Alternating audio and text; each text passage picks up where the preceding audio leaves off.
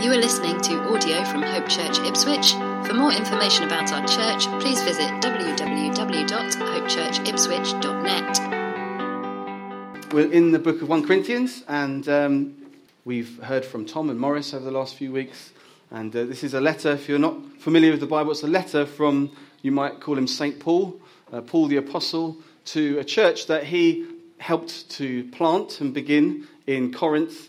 And you can read about that in Acts 18, where he was with them for about a year and a half and helped some people come to believe in Jesus, in the gospel, the good work, the good news of Jesus and what he's done. And he left the church in fairly good condition as he thought, going away, because he had to plant other churches and do other things. And his word has reached him that this church is in a bit of a funny state. There's some funny things going on, and there are divisions in the church. They've got strange sexual ethics. They've got strange teaching on food and the resurrection. We're going to hear about all these things through this term. And he skillfully loves them and helps them to remember who they are. So I loved last week reading in chapter 2 the way that Paul says that none of it was about himself. In fact, he says he was fearful. He was fearful and nervous because he was preaching, he said, not a great, not words of wisdom that were terribly deep, but he came with a simple message. He came and preached Christ crucified, the Son of God crucified for man. And he said, my simple message was backed up with demonstrations of the power of the Spirit, that God backed up his preaching and revealed himself through powerful demonstrations. And he ended chapter 2 by contrasting unspiritual or natural people with spiritual people. It's written quite well in the Message translation. It's not really a translation, it's a paraphrase. But can we have that up, Ben? Because I haven't got it in my notes, but I'll read it. Thanks. It says, the natural person does not accept the things of the Spirit of God, for they are folly to him, and he is not able to understand them because they are spiritually discerned. The spiritual person judges all things, but is himself to be judged by no one. For who has understood the mind of the Lord so as to instruct him? But we have the mind of Christ. That's not actually the message. But it's that is what he finished. He finished by saying, look, there's a difference between the spiritual and the natural. Spiritual people have been born again in Christ. Their old life has gone and they're born of the Spirit. We're not talking spirituality of getting a load of crystals and putting some joss stick on and sitting cross-legged and having a tie-dye t-shirt. We're not talking that kind of spirituality, that kind of spiritual. No, we're talking about something quite grounded, something quite logical. Paul is talking about people who have put their faith in Jesus Christ, the man, and are now spiritually alive in him. People who are not born of the Spirit, he's saying, think that the things of the Spirit are silly. Doesn't make sense to them. They don't understand it. But those in Christ have been given understanding. So that's how he finishes chapter 2. And we're going to go into where he picks it up in chapter 3 on the back of that. But I, brothers, could not address you as spiritual people, but as people of the flesh, as infants in Christ. I fed you with milk, not solid food, for you were not ready for it. And even now, you are not yet ready, for you are still of the flesh. For while there is jealousy and strife among you, are you not of the flesh and behaving only in a human way? For when one says, I follow Paul, and another, I follow Apollos, are you not being merely human? What then is Apollos? What is Paul? Servants through whom you believed, as the Lord assigned to each. I planted, Apollos watered, but God gave the growth. So neither he who plants nor he who waters is anything, but only God who gives the growth. He who plants and he who waters are one, and each will receive his wages according to his labor. For we are God's fellow workers. You are God's field, God's building. According to the grace of God given to me, like a skilled master builder, I laid a foundation, and someone else is building upon it. Let each one take care of how he builds upon it. For no one can lay a foundation other than that which is laid, which is Jesus Christ. Now, if anyone builds on the foundation with gold, silver, precious stones, wood, hay, straw, each one's work will become manifest, for the day will disclose it, because it will be revealed by fire, and fire will test what sort of work each one has done. If the work that anyone has built on the foundation survives, he will receive a reward. If anyone's work is burned up, he will suffer loss, though he himself will be saved, but only as through fire. Do you not know that you are God's temple? God's Spirit dwells in you. If anyone destroys God's temple, God will destroy him, for God's temple is holy, and you are that temple. Let no one deceive him. If anyone among you thinks that he is wise in this age, let him become a fool, that he may become wise. For the wisdom of this world is folly with God, for it is written, he catches the wise in their craftiness. And again, the Lord knows the thoughts of the wise, they are futile. So let no one boast in men, for all things are yours, whether Paul or Apollos or Cephas, or the world, or life, or death, or in the present or the future. All are yours, and you are Christ's, and Christ is God's. Father, we just thank you so much for your word. Thank you for the revelation of your ways, who you are, what you've done. Thank you so much. We have in our hands something so precious. Thank you, Spirit of God, for the revelation in our hearts that you've called us to believe these things. Thank you haven't left us as orphans, but you've called us sons and daughters. We pray that you would be with us in power now as we hear from your word. We pray, be illuminating our hearts. Be softening us. Give us faith. Holy Spirit, do your work. I pray for the demonstration of the Spirit. As Paul said, you backed up a simple message with demonstrations of the Spirit. I pray as we are listening this morning, you would heal physical ailments. Lord, come in power. We believe in it. You can do it. Physically heal people. In Jesus' name. Lord, I pray you would heal people emotionally as well. Of spiritual pains and spiritual difficulties. I pray for spiritual breakthrough this morning. For an opening of blind eyes. Oh Lord, what a gift that is. That you would open our eyes to the truth of your word. Do it this morning. Do it this morning, I pray in Jesus' name. Pray for salvation this morning. That people would say, it's true, I know it's true. I've never seen it before, and now I know. I can trust in him. Lord, would you bring your light to expose the darkness, expose the lies. Lord, that people would know, I've been deceived, and I want to walk in the light. I want life in this Jesus. Come, Lord God. Bless us in Jesus' name. Amen. Amen. So, Paul is pretty baffled with these Corinthians. In these people that he left believing this solid foundation. We're talking about foundations this morning. He left these people on the rock of Jesus. And he's heard of these concerns about these divisions. So he wants to teach them. Some of them say, I follow Apollos, I follow Paul. And between them, they're having jealousy and strife, bitterness, kind of silly arguments going on. And Paul wants to teach them. They're Christians who he loves. Notice he doesn't say, you've lost it now. You've gone too far, you're not Christians anymore. You're out of the family. No, he calls them brothers. Brothers and sisters. Christians who he loves. He refers to them as in Christ. He's not saying you stuffed up now, so you've got to sort of climb a ladder to get back up to a good place. No, you're in Christ, but you're caught up in jealousy and strife. You're caught up in something that is not worthy of somebody who's in Christ. It's inconsistent with somebody who's in Christ. And we know this to be so normal for us, so relevant for us. Things like jealousy, strife, ugly competition, bitterness. Maybe you're someone who just knows some of these words. You think, yeah, actually, that stings a bit because I know I'm somebody who suffers with bitterness or pride Perhaps there's an area of unforgiveness in your life.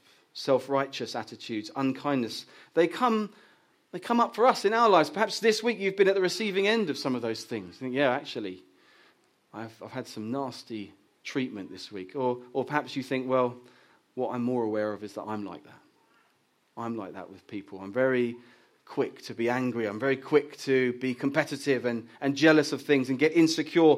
And when loved ones, or even we ourselves, have these things come to the surface, we can so often be quite easily kind of mystified by it. Where's this even coming from? You might think, why am I like this? Or someone might come to you and say, hey, can you help me? I find I'm really struggling with anger and it's tearing my family apart. And someone could say, can you help me with that? And you could think, I don't know where to start with that. You need to go see a psychiatrist. You need to go and see psychologists who can understand all that stuff. I don't know. And we can get kind of intimidated by these things, either in ourselves or in others. What's going on there? Where did that come from? Why is she like that? Why can't he stop talking like that? Why am I so angry? But Paul has incredible insight. Paul's not somebody who's overwhelmed. He's not someone who finds it intimidating. He is someone who's confident that he has the remedy. Someone who's confident that he knows you don't have to be like that. In fact, you're not in that life. That's not who you are anymore. Well, why does Paul have so much confidence? Paul has so much confidence because he's a man whose life has been smashed to pieces by the gospel, by the person and work of Jesus Christ. His life's been completely turned upside down, or you might say turned right side up. Because Paul used to be a Christian killer, a Christian hater, a hater of God. And Jesus met with him and blinded his eyes one day with such brightness. And he said to Paul, why are you persecuting me? And he had this encounter with Jesus where Jesus turned his life upside down. So he realized, no, I shouldn't hate this one. I should love this one. I should give my life to this one. And he received grace where he should have been condemned. You've killed Christians. You've hated God. Yeah, I have. And he loved me. This is what's happened to Paul's life. He's been overwhelmed by the grace of the gospel, amazed that this God, this Son of God, would come and die for him. He's amazed by it. It's completely unraveled him. It's completely drenched his life. He's drenched in grace. He's drenched in the gospel. And he wants to help Christians to see this is what it should be like for you. This is what I stand in. This is my whole identity is in Christ. He's completely overwhelmed with the gospel. And therefore, he can see when it's missing. He can talk to people and see when they tell him about things. He can say, that's out of kilter. That's actually not what it's like to be a Christian. You're living as if you're still in your old shoes. You've got new shoes. You've got a new identity. You're in Christ now. He's an expert in seeing where is the gospel missing and how do we apply it here. And the irony is that the Corinthian church think that they're really spiritual people. They really do. They think they're really spiritual. They're really into practicing spiritual gifts. They think it's such a big deal. And let me just say something before I go on. We think that's a big deal as well. We practice spiritual gifts. We call ourselves a charismatic church. We believe the Bible doesn't give us any reason to think that the spiritual gifts, the gifts of the Holy Spirit stopped in the times of the writing of the Bible. It seems to say actually the opposite, that we should eagerly pursue them. So we're a charismatic church. We believe in the gifts of the Spirit. They're really important to us. As I was just praying, God heal people here. And we've heard words of knowledge. We've heard people bring prophecies. These are all gifts of the Spirit. In recent weeks, I've brought words at the end of the service, quite detailed, intimate ones. One of them recently was about somebody who, I just said, I feel God saying, I can see you in a bedroom crying, holding a teddy bear. And it was quite, specific. And somebody came to me afterwards and said, that was me. It's exactly me. And it was a very personal thing that they've been going through. God is moving in power, and we need to eagerly pursue the gifts of God because he can break open somebody's life. But this is the deal here. Their lives were completely out of kilter with what they were saying they believed, and they're all over the place. They thought they were spiritual people. Look, we do the gifts of the Spirit. We're moving in the gifts of the Spirit. Yeah, but your lives are completely out of kilter with what you say you believe. you're all over the place. Paul is saying here that practicing the gifts of the Spirit is not what makes you truly spiritual. Okay? Practicing the gifts of the Spirit is not what makes you truly spiritual. It's important that we feel this challenge. Spiritual gifts are not the mark of a maturity in Christ. It's important that we see that because we can so often run after the things, the stuff, the extras, the things that are such a blessing. There's such grace to us that God would bless us with those things. But if you're consumed with wanting to see stuff happen in the gifts, but not consumed with Jesus and becoming like him, then there's an unhealthy disconnect. There's an unhealthy break. Because actually, I'm building my life on Jesus. On him, on his work and his person and who he is. I'm not building my life on just what I can get from him. And so Paul is saying, look, I can't even refer to you as spiritual people.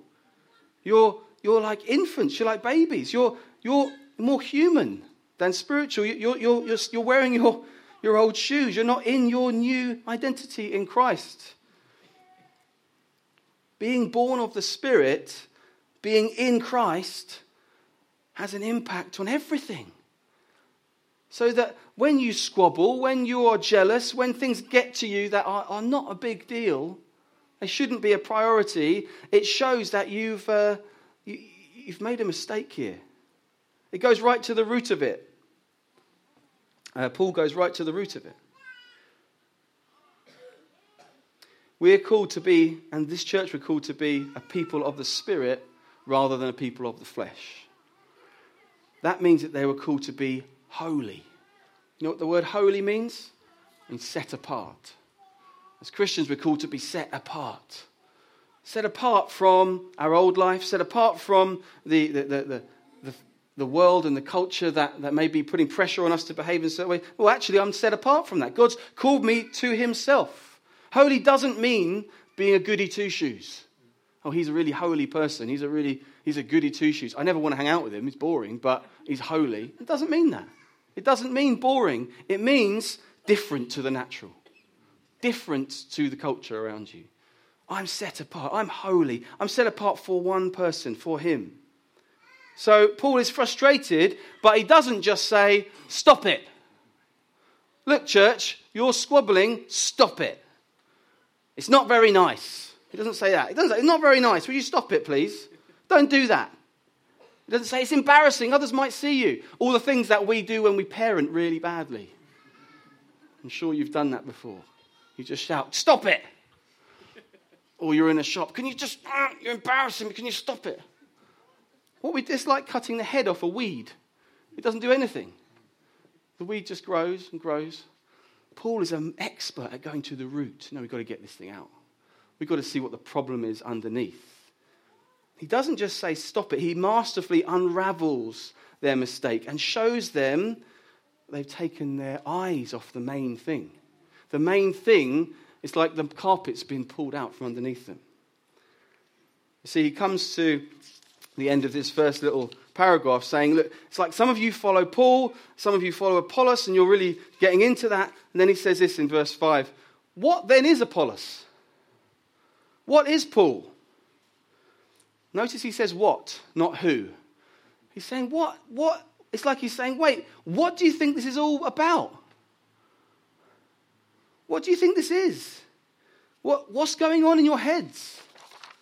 What is Apollos? What's Paul? They're servants.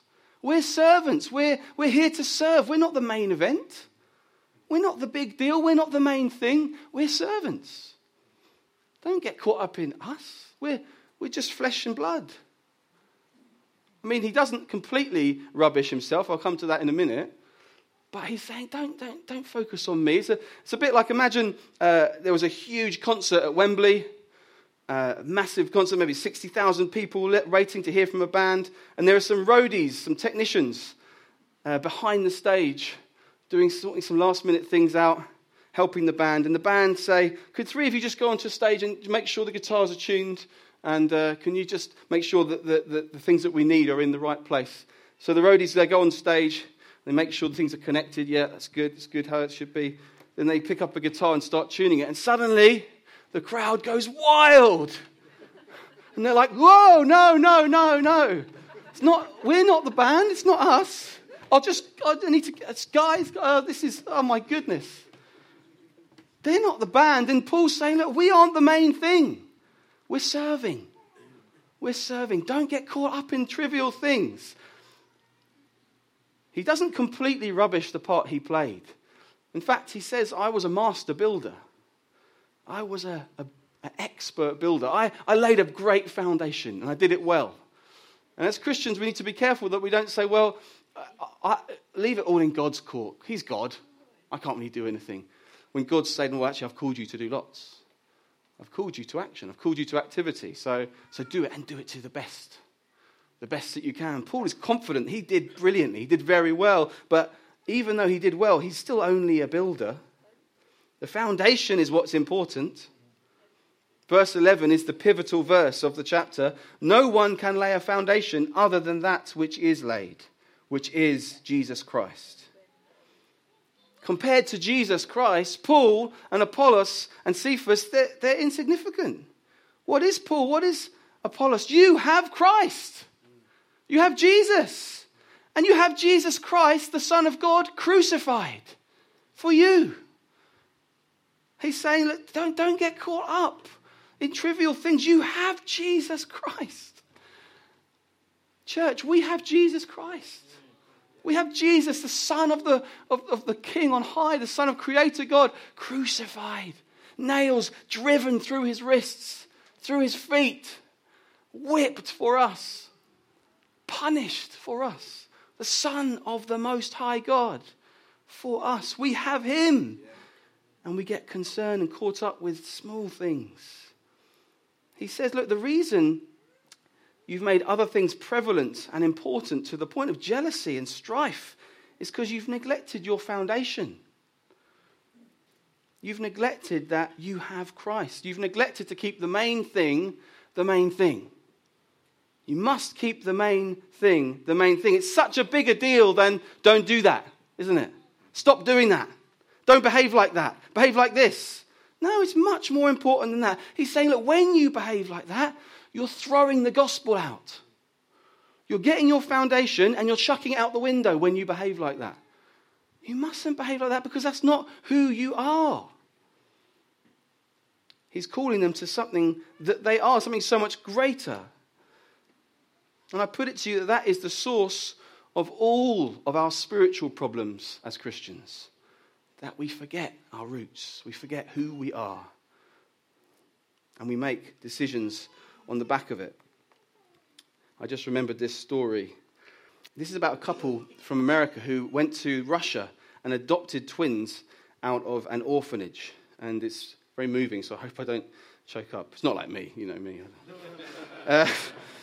When Maria and I, at long last, received the call that the legal process was over, and we returned to Russia to pick up our new sons, we found that their transition from orphanage to family was more difficult than we had supposed.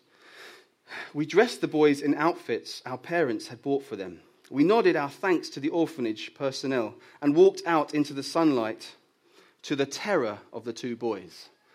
Now, earlier on in the story, it describes the orphanage, which was a pit, a hole, a nasty place. It says this, they'd never seen the sun. And they'd never felt the wind. They'd never heard the sound of a car door slamming or felt like they were being carried along a road at 100 miles an hour. I noticed that they were shaking and reaching back to the orphanage in the distance. It wasn't a stranger asking, are they brothers? They seemed to be asking it non-verbally themselves. I whispered to Sergei, now Timothy, that place is a pit. If only you knew what's waiting for you. A home with a mummy and a daddy who love you, grandparents and great-grandparents, and cousins and playmates, and McDonald's Happy Meals. But all they knew was the orphanage. It was squalid, but they had no other reference point. It was home. We knew the boys had acclimated to our home, that they trusted us when they stopped hiding food in their high chairs. They knew there would be another meal coming, and they wouldn't have to fight for the scraps. This was the new normal. They are now thoroughly Americanized, perhaps too much, able to recognize the sound of a microwave ding from 40 yards away. I still remember, though, those little hands reaching for the orphanage. And I see myself there. Paul is an expert at saying, look, you've been adopted. This is not who you are anymore. To behave like this is like saying, I want to go back to the orphanage. I want to go back to what I was before. Do you not realize what you have now? Come into your new identity. Stay in your new identity. Hold on fast to your foundations, Paul says. We must understand that when we behave in a way that is inconsistent with what we say we believe, we're throwing our beliefs out the window. We're denying the gospel in favor of waxing and waning, toing and froing, up and down desires, emotions and feelings, responding to turbulent circumstances. Roller coasters are fun. I was on a roller coaster a few months ago with my family. We went to Chessington. They're fun. I love the exhilaration. I love the tick, tick, tick, tick, tick, tick, tick, tick to the top. Heart's going a little bit faster, and then suddenly whoosh, thrown around to the sides, thrown up and down, everywhere. They're exhilarating, and they throw you around, and they take your breath away. They loop, and they twist, and they turn, and they dive. They are amazing. But I don't want to live my life like that. I don't want to live my life like that. Often it is how we live our lives. Relational, spiritual, emotional roller coasters. We are so subjective internally, aren't we? You could ask some people how they are every 5 minutes and they would give you a different answer. How am I? Oh yeah, how am I now? Oh yeah. We've got to be better at looking outward rather than looking inward. How do we do that? By holding on to the gospel of Jesus as our foundation. Why? Because the gospel of Jesus is objective. It's not subjective. Christ died for your sins. That is objective. It happened outside of you, apart from you. It has no dependence on you. Your internal response is irrelevant to the objectivity of that fact. Christ died for your sins. Every day we have the choice. Either invest my energies into the objective truth and stand on the solid rock of that event, Jesus Christ died for my sins, or invest in the emotional roller coaster that we encounter internally on a daily basis. Which one am I going to do? Am I going to stand firm? Because I'm tempted to just think, but work, but my circumstances, but my hormones. I'm just going to be a slave to whatever. No. Come back. Stand on the rock. Stand on the foundation. I'm in Christ. I'm not a roller coaster. I'm sturdy. Even in the storm, I stand on the rock. It says in the Psalms, he lifted me out of the miry pit and put my feet on a rock. So we stand in Christ on a solid, firm foundation. On a daily basis, this is our choice. On Monday, Alice bought a parrot. It didn't talk, so the next day she returned it to the pet store. He needs a ladder, she was told. She bought a ladder, but another day passed and the parrot still didn't say a word. How about a swing? The clerk suggested. So she bought a swing. The next day, a mirror. The next day, a miniature plastic tree. The next day, a shiny parrot toy. On Sunday morning, Alice was standing outside the pet store when it opened. She had the parrot cage in her hand and tears in her eyes. Her parrot was dead. Did it ever say a word? The store owner asked. Yes, Alice said through her sobs. Right before he died, he looked at me and asked, don't they sell any food in that pet store?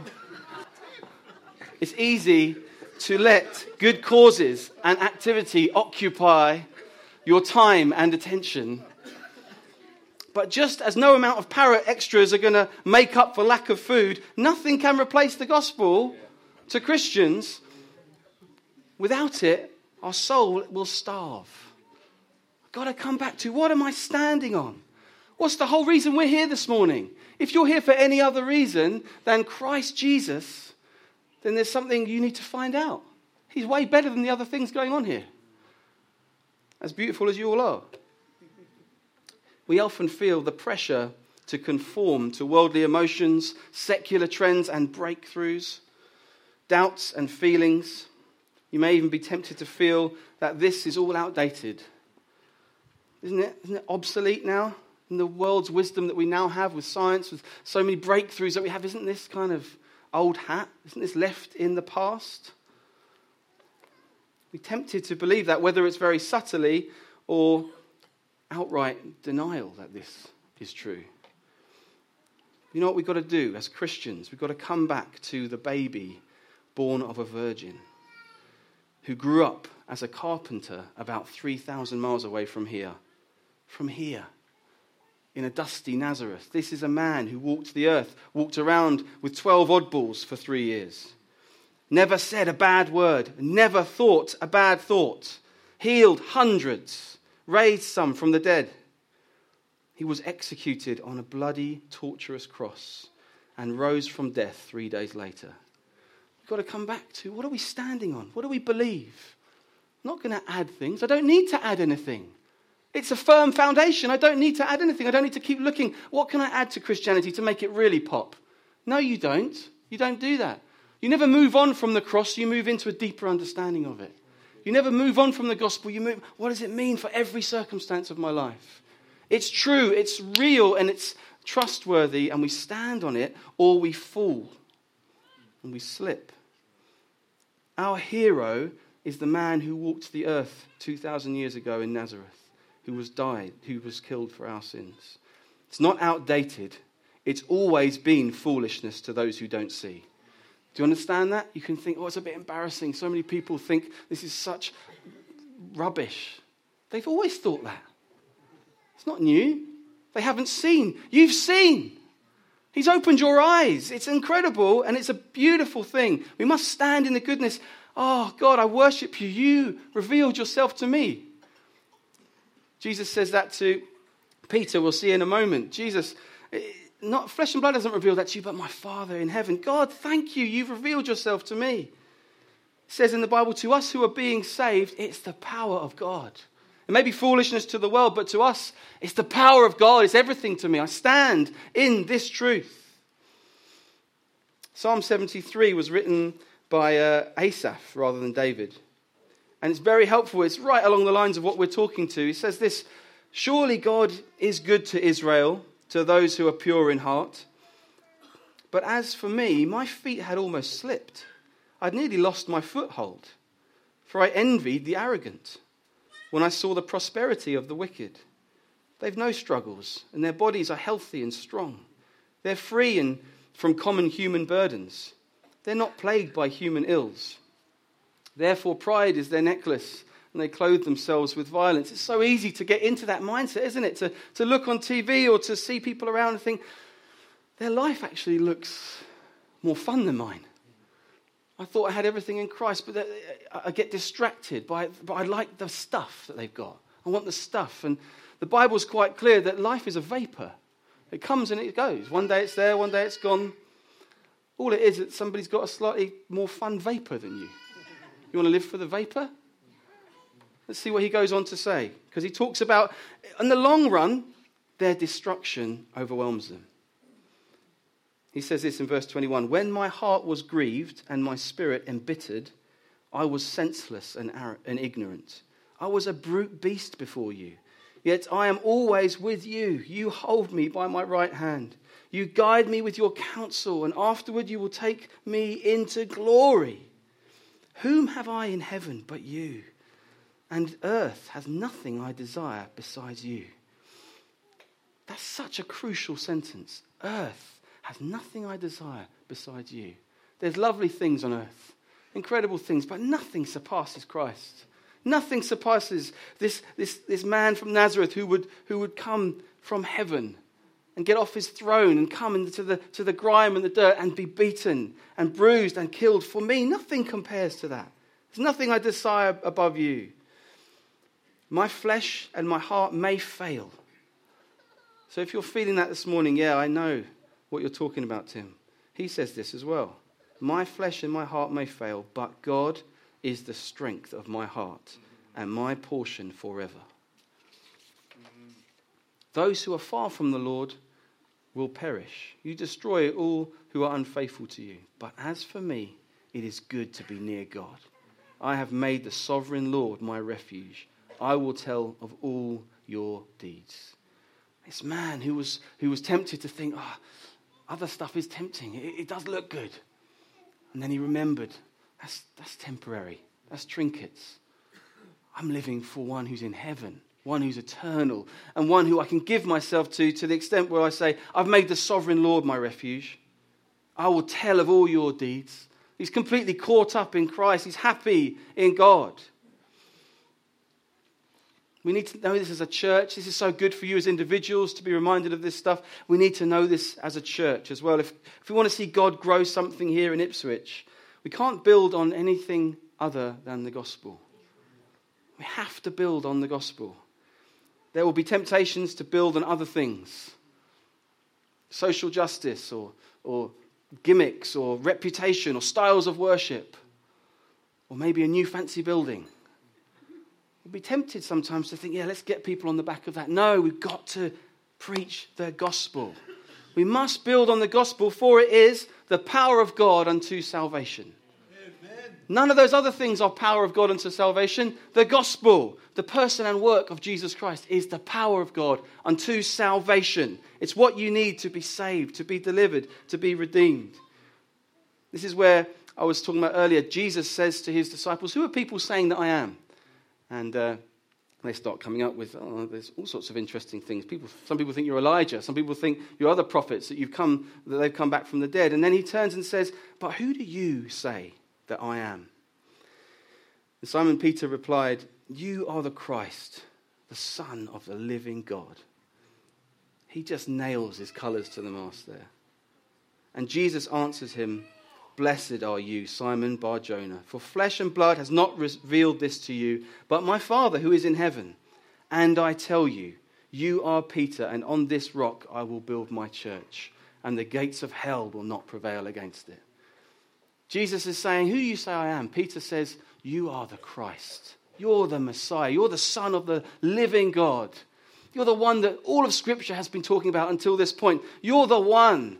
And Jesus says, I can build on this. I can build on this because this man knows who I am. I can build on people who say, you're the foundation. You're the foundation. So Jesus says, upon this I can build my church. If we're going to be a church that grows for the glory of Jesus and makes Jesus famous in Ipswich and the nations, we have to build it on him, on the foundation of the gospel. We have baptisms next week. We have 4 people, at least, proclaiming that they're putting their trust in the carpenter from Nazareth. Who lived a life that we could not live. He died a death brutally in our place so that we could have peace with God. Peace with God. Forgiveness from everything we've ever done wrong. Everything we've ever thought wrong. Everything we've worshipped in God's place. And then he rose again 3 days later in victory and ascended to heaven and is crowned King of Kings and Lord of Lords, who is alive now and forevermore. This is our foundation. This is what people are going to be baptized into. I believe in this Jesus. I'm not just a spiritual person. I'm not just a person who's saying, I believe in Jesus, but then I go out the door and I'm on a roller coaster. No, I'm planting myself in him. I'm not just planting myself into him, I'm dying into him and rising to new life in him. We're going to see that next week. If you want to be a person who gets baptized next week, we'd love to add you into our list. You may think, I'm a Christian, I should have been baptized a while ago. Let's do it, let's get on with this. Okay, we'd love to help you with that. Maybe you're just saying for the first time today, I never really thought about that before, and I'm not even sure if I'm a Christian, but I think I want to make Jesus my foundation. Come and speak to us. We'd love to help you with that. It's everything to us. Just going to pray for us. We're going to worship. Before I pray, I'm going to ask you a question. Maybe these are things to think about that you might want to respond to. Where are you living as a slave to something other than Jesus? You may know full well, I'm a slave to fear. I'm a slave to anger. I'm a slave to insecurity. Whatever it might be. Today might be a day that you can say, no longer. as we sing that song, I'm no longer a slave to fear. I'm a child of Christ. Lord, we want that so much. Maybe the other question is, where are you living in a way that's inconsistent with what you profess to believe? It's a similar question, but this may be more about outright obvious things that are inconsistent. Today is an opportunity for you to confess that, to repent. Repent just means turn. Turn from your way and say, no, I'm putting my feet on the rock. Today's an opportunity to do that, to put your weight on Jesus, all of it, all of your weight. Not just saying, yes, some of Jesus and then some of my stuff and I'm nowhere really, but no, all of my weight on Jesus. He's worthy. And if you'd like to respond in any other way or would like to get baptized next week, please come and speak to myself or somebody over in the prayer area. We'll have a prayer team over there. I'm going to pray. Father, we thank you so much for your kindness to us in sending your beautiful Son. What a beautiful name it is, the name of Jesus. We love you, Lord. Some of us, we know, I need to say this again afresh today. My hope is built on nothing less than Jesus' blood and righteousness. I've put my hope in other things. It's got me nowhere. I'm coming back. I'm putting my foundations in the right place. I'm standing on the right foundation. I'm building on the right thing. Lord, I pray you'd overwhelm us with your grace. Overwhelm us with your love so that where we know I'm trapped in this. I'm trapped in this jealousy. I'm trapped in this sin. I'm trapped in this anxiety or this fear. Overwhelm us with your grace, with your love, that we'd say, why? Why am I trapped in that? He's way better than that. He's way bigger than that. I can walk free from that. I'm a child of God. Lord, would you break chains today in Jesus' name? Yes. Set us free. Paul finishes by saying, so let no one boast in men. All things are yours. Whether Paul or Apollos or Cephas or the world or life or death or the present or future, all are yours. You are Christ's and Christ is God's. Wow. Thank you, Father. Thank you, Father. Lord, we just pray that nobody would leave this place and step back onto the roller coaster. But rather we would know, I've been taken out of the miry pit. I'm not tossed around by every wind of doctrine. I'm rooted in Christ. Thank you for listening to audio from Hope Church Ipswich. Please feel free to make a copy of this content, but please do not edit the content in any way.